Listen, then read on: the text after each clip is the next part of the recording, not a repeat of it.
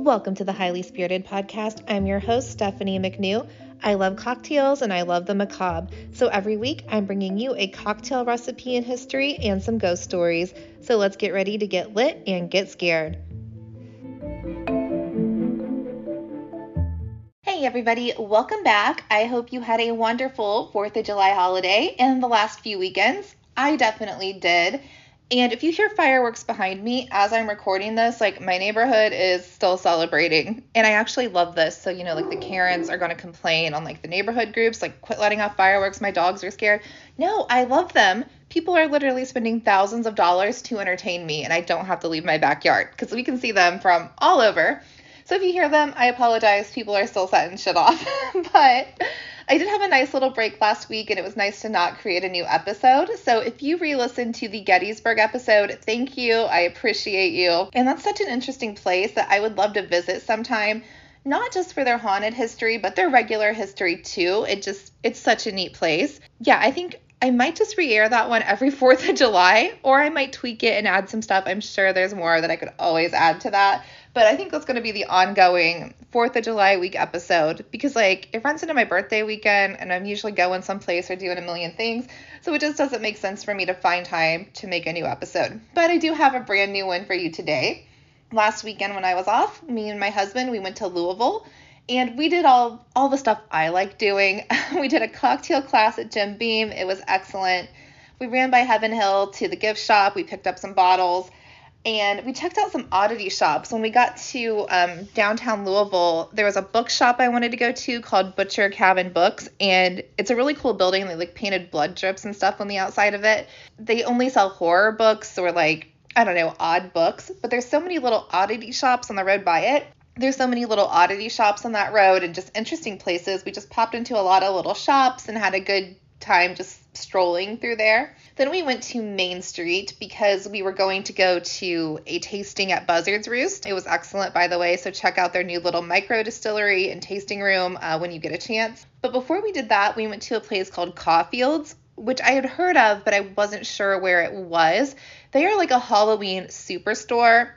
365. All they do is Halloween and spooky stuff. They're kind of across the road from Peerless, so they're not really on Whiskey Row, but they're still there on Main Street.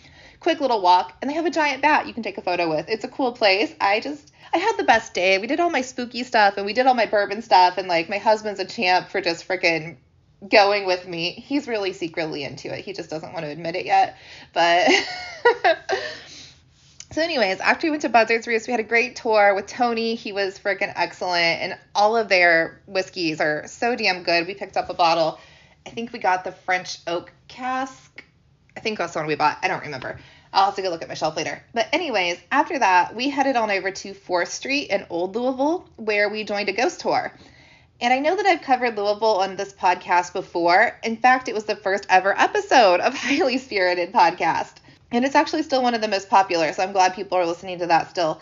But in that episode, I kind of generalized Louisville as a whole and mostly talked about their hotels, Waverly Hills, and just really their well-known haunts. But the walking tour through Old Louisville was so insightful, and we got to see some beautiful Victorian homes as well as some pretty gnarly ghost stories. So I wanted to share some of those here. Our tour guide, Clinton, was wonderful, so shout out to them if they're listening. I definitely added bourbon to my iced coffee before we went on this walk. They had us meet kind of in front of this coffee shop. And I'm not a coffee girl, but I do like iced coffee that doesn't taste like coffee. And we had all these bottles in the back of the car. So I was like, Chris, let's spike our drink. Let's make this more fun. It was already going to be fun, but your girl likes a drink. I like a walking drink. I like a to-go drink. So we made our own. And we weren't obnoxious on this tour, I promise. We kind of just kept to ourselves. But I had a to-go drink. I was hearing ghost stories. I really had a damn good day. So I was boozy, very much staying on brand. But this tour was so great, and I kept notes in my phone. I probably looked like a jackass texting people, but I was really just putting notes in my phone so I could remember all the stories and relate them here to you guys. So that's what I'm doing today. But before we get that, we need a cocktail, and it's not just trunk bourbon thrown into your iced coffee, okay? So we all know Louisville is the alleged home of the old-fashioned. It was allegedly created at the Pendennis Club. Since I've already covered that and the mint julep, which is, tied right in there with Louisville as well, I had to find another Louisville adjacent cocktail. and stumbled across one called the Tombstone. In some things I found it was called the Louisville Tombstone, and in other ones it was just called the Tombstone. So I looked at multiple sources. But I'm guessing it's called the Louisville Tombstone because it's quite similar to an old fashioned, except that it's made with rye instead of bourbon, and it's shaken in a cocktail shaker instead of being built in a rocks glass. Out of the sources I found, it really has nothing to do with Louisville, but I'm guessing they're calling it that because it's literally just an old fashioned but made different. But it actually was created in the Bronx, New York, in a cemetery. So it's still appropriate. I did a ghost tour. Let's talk about a cemetery too. So this cocktail was created at Woodlawn Cemetery in the Bronx, New York. The reason this cemetery was picked was because biographer David Wondrich brought a group of writers to visit the grave of Jerry Thomas, who we may know as the father of mixology. Wondrich brought along with him a cocktail shaker, 13 glasses, and a bottle of rye whiskey, bitters, and simple syrup. They all visited the grave, shook up the cocktail, like they really passed the shaker around and everybody shook it, kind of was like a little ceremony, and alas, the tombstone was born. But anyways, the Woodlawn Cemetery is also known as home to the Jazz Corner, which is the final resting place of jazz greats Duke Ellington, Miles Davis, Lionel Hampton, and Coleman Hawkins. They really have nothing to do with this cocktail, but being jazz guys and spending their lifetime in clubs, I'm sure they can also appreciate a good whiskey cocktail as well. Woodlawn does sound like a fascinating cemetery to visit, full of fascinating people. So if you ever get the chance, go see them. Go maybe make a new cocktail. But anyways, let me give you the directions so you can make your own tombstone at home. You're going to need a cocktail shaker, fill it with ice, and then add 2 ounces of your choice of rye whiskey, a 1/4 ounce of Demerara simple syrup. Demerara is a little bit better than regular syrup, it's just a better sugar. And then 2 to 3 dashes of Angostura bitters. You're going to shake it till your shaker's cold, and then strain it into a coupe glass or a martini glass. And then you can garnish with a lemon peel. Enjoy that, and I will be right back with this quick break, and we'll talk about some haunts of Old Louisville.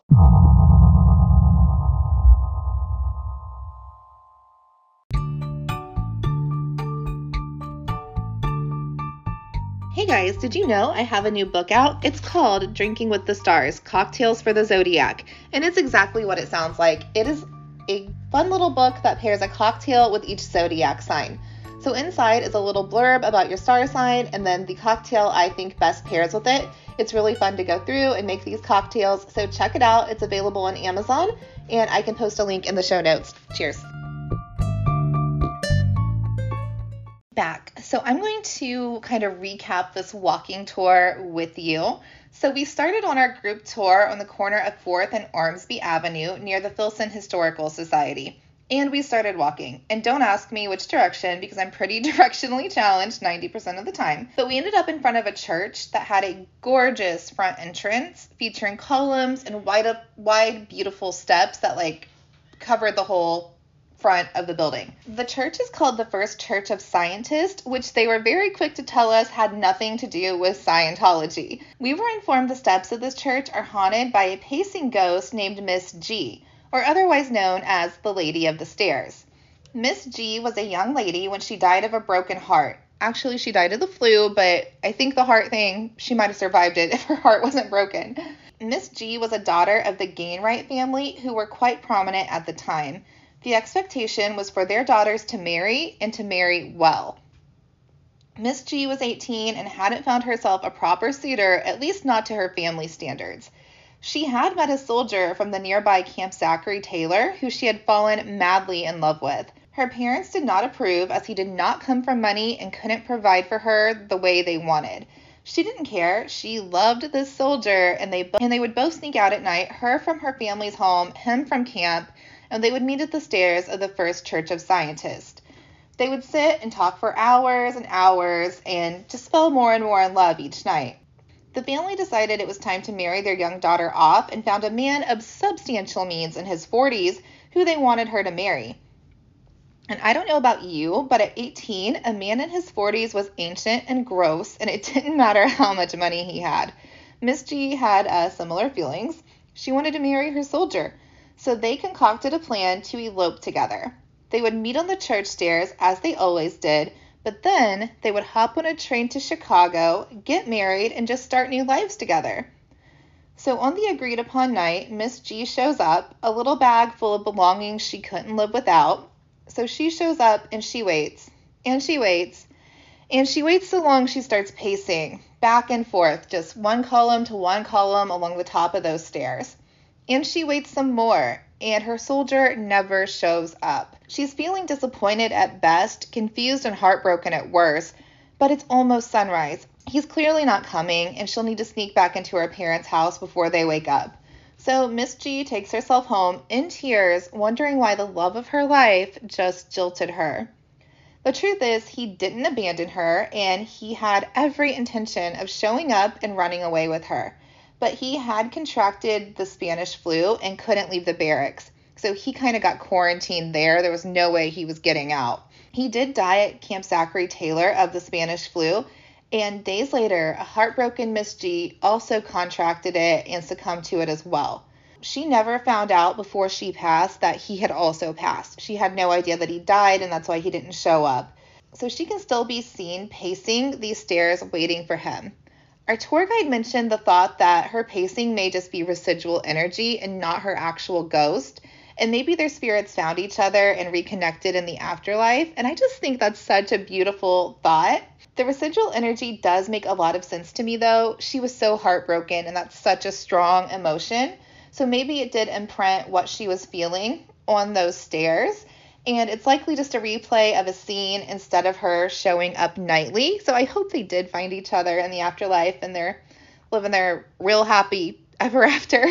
After this sad little tale, we turned around and looked at the Filson Historical Society, which appears to be an old brick mansion. The mansion has served multiple purposes over the years, first as a home to the Ferguson family, then as a mortuary, now as the home of the Historical Society, as well as the grounds. The Historical Society built a new building behind it that they utilize more now, but they moved boxes, belongings, and documents from the mansion to the new building, and this may have angered someone, as papers and other items often fly around the room on their own, as if some unseen force is just tossing them about in a fit of frustration. They believe the spirit's name is Sally, and they don't know who Sally is or where she came from, but she's the only name they've heard.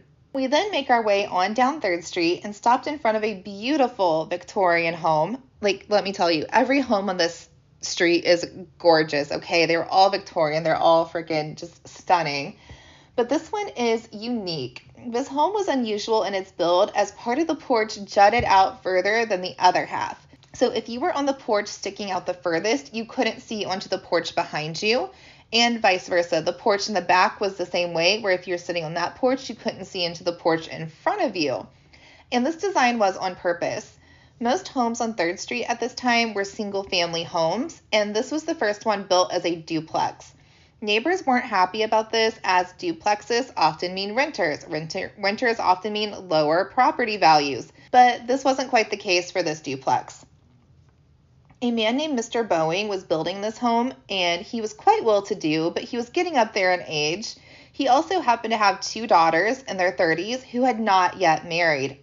And oh my God, can you imagine? 2 old ladies in their 30s unmarried? Like, what a fucking tragedy. Anyways, Mr. Boeing worried for his girl's future. If he passed, he wanted them to have a home. He thought they could just live together, but the sisters truly despised each other. And they told their father in no uncertain terms that they would not be residing together. His solution to this was to build a house as a duplex.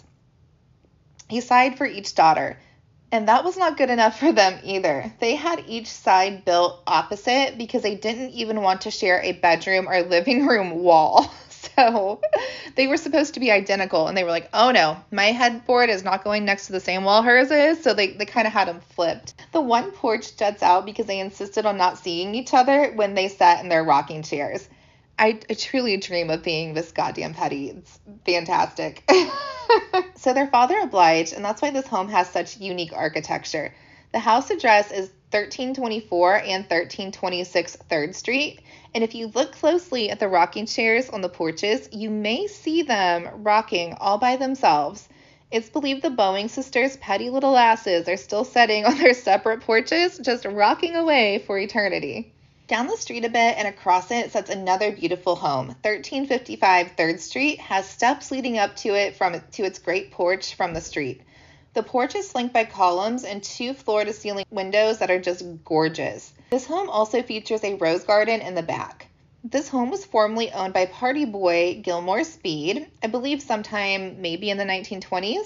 Gilmore was known for his lavish parties and for showing ladies his beautiful rose garden.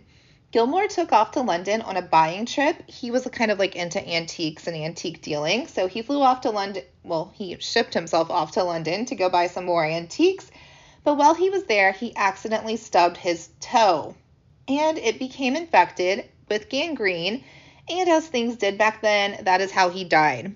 Did you know that's also how Jack Daniels died? Like the real Jasper Daniels. He kicked a safe, his toe got infected, and that's what killed the man that makes some Tennessee whiskey. Anyways, Gilmore's family wanted his body back so that he could be properly buried in their family plot. And it makes sense, except getting him back was quite the excursion. He was embalmed and prepped in London, but put on a ship with ice, packed around him, and sent back. But you know a ship ride takes about 2 weeks, give or take.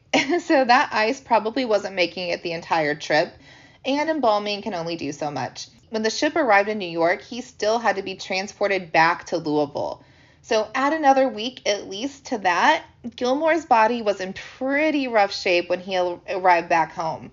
But never fear, they had these wonderful things called cooling tables they thought they could just display him on and all would be fine for the services. But this was August in Louisville, and I don't know if you've ever been to Louisville in August, but the humidity is wild. Nevertheless, they plopped his body right on that cooling table in front of the rose garden window and went on with it. And I can't imagine how bad that must have smelled. Like, it couldn't have been a good experience for anyone involved. But now it's said if you happen to look into the rose garden through that window, you might see your reflection, as you would expect to in a window, but it's not your face or your body in its current state. You're going to see yourself, but you're going to see yourself as decaying and rotting. So view at your own risk, I suppose. After this home, we started walking, and every home in the street, like I said, stunning. My husband and I were plotting ways to become millionaires so that we can move into one of them. Their porches alone are worth it. So after this, we turned onto 4th Street and happened upon Louisville's very own murder house. This one you may be familiar with. Louisville's murder house is located at 1435 4th Street and has been featured on numerous true crime documentaries and podcasts, as well as being the inspiration for a wonderful book called Dark Room in Glitterball City. Side fact, did you know that Louisville was referred to as Glitterball or Nearball City? And it's because they were at one time the largest manufacturer of disco balls. But back to the house, it became well known because of the murder of James Carroll. The home at this time was owned by Jeffrey Munt and his partner Joseph Bannis. And this wasn't that long ago, guys. This was like 2010-ish, okay? Which, I mean, I know was 13 years ago, but it doesn't seem that long. So yeah, it was owned by Jeffrey and his partner Joseph, and all seemed well. They had good jobs, but they liked to party. The partying may have gotten a little bit out of hand as they met James, we'll call him Jamie, who became their meth dealer. There were also rumors that they may have gotten into dealing meth themselves and that they may have had a bit of a love triangle with Jamie, and he ended up dead, cut up, put into a Rubbermaid container, and then buried in the basement of the Munt and Bannis Victorian home, where he wasn't found until 7 months later. Both Jeffrey and Joseph, they pointed their fingers at each other, but it just all falls apart when they get to court. And if you want to know about this, it was all over the media. It was called the Pink Triangle murder by the press at that time. It's not hard to find anything more detailed about how that court case went. Jamie, while he was alive, was also kind of into BDSM clubs and parties, but, to each their own. I'm not judging. But he was also known to wear one of those all-black, head-to-toe latex suits, very similar to the one worn in the first season of American Horror Story. So some people believe that the AHS writers took inspiration from this real-life Louisville murder, but the timelines don't quite work out. Like, AHS's murder house kind of happened before this murder house, but sometimes life just mimics art instead of the other way around, I guess. That story, James Carroll's murder, is why it's kind of referred to Louisville's own murder house. But before that even took place, this home had such a weird, odd history anyways. In the 1920s and 30s, it was used as a hospital, And, being into haunted things as long as I have been, when I hear hospital in something's history, I already know it's just bad news. This case is no different. It was being used as a sanatorium during the Spanish flu, which was just taking Louisville by storm. It was known as the Bush and Banadine Sanatorium and was run by Dr. Banadine and Dr. Bush. Dr. Bush was truly the doctor you wanted to be in the care of. She was kind, considerate, had excellent bedside manner, and truly just wanted to see people get well. Dr. Banadine, on the other hand, kind of treated sick people like science experiments. Creative is being too generous. He just straight up tortured people. Dr. Bush was against all these experiments and believed he was doing more harm than good. She couldn't stop him, so she just left. She wanted nothing to do with it, was not going to be a part of it, so she quit that practice and moved on to greener pastures. Dr. Banadine, left to his own devices, only got worse and more harmful. People were dropping like flies, and mortuaries and cemeteries were struggling to handle the volume of the deaths. Dr. Banadine thought no reason to bother them with his patients and just started chucking them into the basement when they'd pass. Yep, the same basement Jamie Carroll's body was found in. Then he'd get bored enough with some people when his torture didn't turn out the way he wanted, so he just tossed them in the basement while they were still alive and left them to rot with the piles of already decaying bodies. I really cannot think of a more horrific way to go out. You're just suffering, surrounded by death. My God, that had to be awful. After he was found out, the place was cleaned up and sat empty for a bit. A lady named Pauline bought it in the 1960s. And this house was too big and just a lot for her to keep up with, not to mention she was just lonely. So she started allowing renters to move in, and maybe she didn't have the best screening process. She had some pretty rough tenants, if you could even call them tenants. I'm not sure everybody was actually paying her rent, but more just kind of being squatters and inviting their friends in and having parties. But not just any kind of party. Some of them kind of formed a cult who performed exorcisms in the basement. And with its already fucked up history, some weird shit was going on in there. After Pauline and the cult moved out, single families tried to live in the home, but kept hearing and seeing things like shadow figures, or they'd end up having some extremely bad luck after they stayed for a while. The people who bought the house after Carol's murder do not live in it themselves. They rent it out to grad students who only require temporary housing, and they have the hope that only having temporary tenants will make the string of odd happenings and bad luck end with this house. They have no intentions to ever live in it or have full-time, long-term renters. So whatever curse it has, they're trying to break it by just having temporary people in there. After visiting Murder House, we walked down the street a bit and turned a corner into a gorgeous courtyard called St. James Court. I had no idea Louisville had a neighborhood designed like this. The courtyards and the homes reminded me of New Orleans, and the square behind it with the fountain reminded me of Savannah. And I won't lie, I'm just awestruck. This place is dreamy. And if I'm ever super rich, I'm moving myself to St. James Court. These houses are stunning. Even if one or two might be haunted, I think it's worth it. The one our tour guide pointed out here is affectionately known as the Pink Palace. You might know it as the inspiration for the house in Tim Burton's movie Coraline. It's an almost 3-story bubblegum pink Victorian with white trim, and it sits right on the corner. You cannot miss it. But how could something this cheery looking be haunted? Well, it turns out the ghost at 1473 St. James Court is a good ghost. The home was originally a casino that maybe had a secret brothel upstairs. After both these businesses ceased to exist, a man named Benjamin Avery bought the home for his family to reside in. Benjamin was a businessman, a great family man, and a good neighbor, always helping people out, and was adored by almost everyone who met him. After the Averys passed, the home was sold and turned into apartments. Around the 1970s, a girl named Jenny lived alone in the basement apartment while she was a University of Louisville student. She was baking cookies one evening, and the kitchen was hot, but she suddenly felt cold and turned around to see a gentleman about 6 feet tall with long white hair wearing a fine suit. She wasn't afraid of him, and he quickly disappeared. She was getting ready for a party and decided to take a bath first. She lit some candles and turned out all the lights. Well, she had some extra time, so she just made herself cozy in the bathtub and planned to stay there for a while. But no sooner than she got comfy, she saw the spirit of the tall man in the suit again.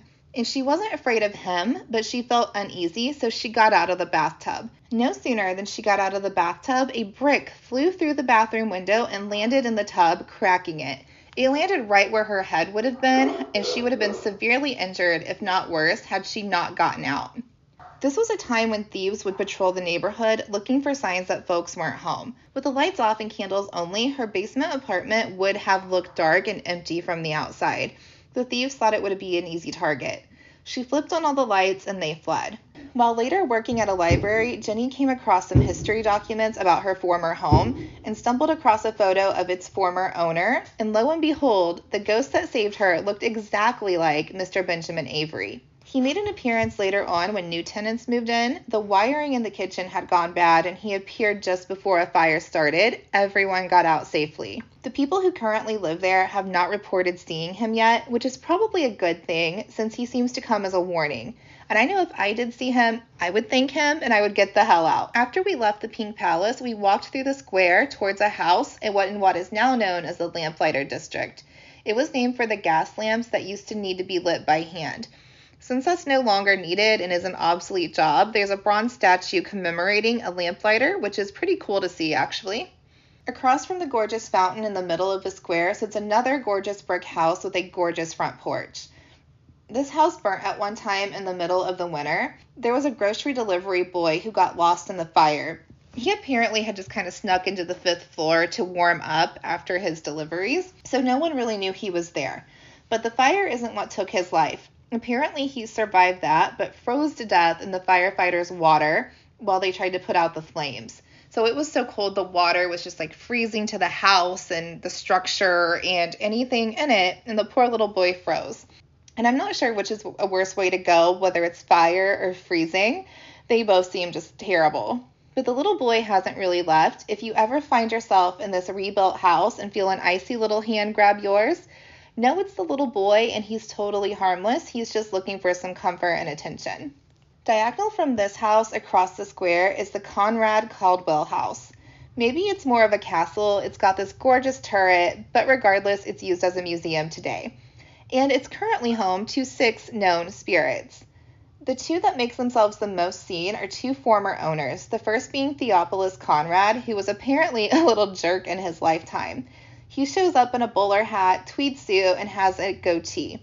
He's described as being a short, portly little man and is quite rude to guests. People have reported being yelled at by him, so he apparently has not changed much in the afterlife, as he was quite rude to neighbors and often yelled at their kids while he was living. The second well-known ghost is a bit more enjoyable, and that is the second owner, Mr. Caldwell. He was a bit more hospitable, and he liked to entertain. He turned the second-story ballroom into a billiards room during his stint in the home. He can often be seen on the balcony off this room enjoying a cigar. And I feel like I would have liked Mr. Caldwell. He seems like a man of leisure. I'm into that. The other 4 ghosts have not been identified yet, but do seem to have separate personalities and appear in different ways. We wrapped this tour up with a trek through Central Park, which was lovely. They were doing like a Shakespeare in the Park sort of thing, which was cool to walk by. And we ended this tour at the Witch's Tree.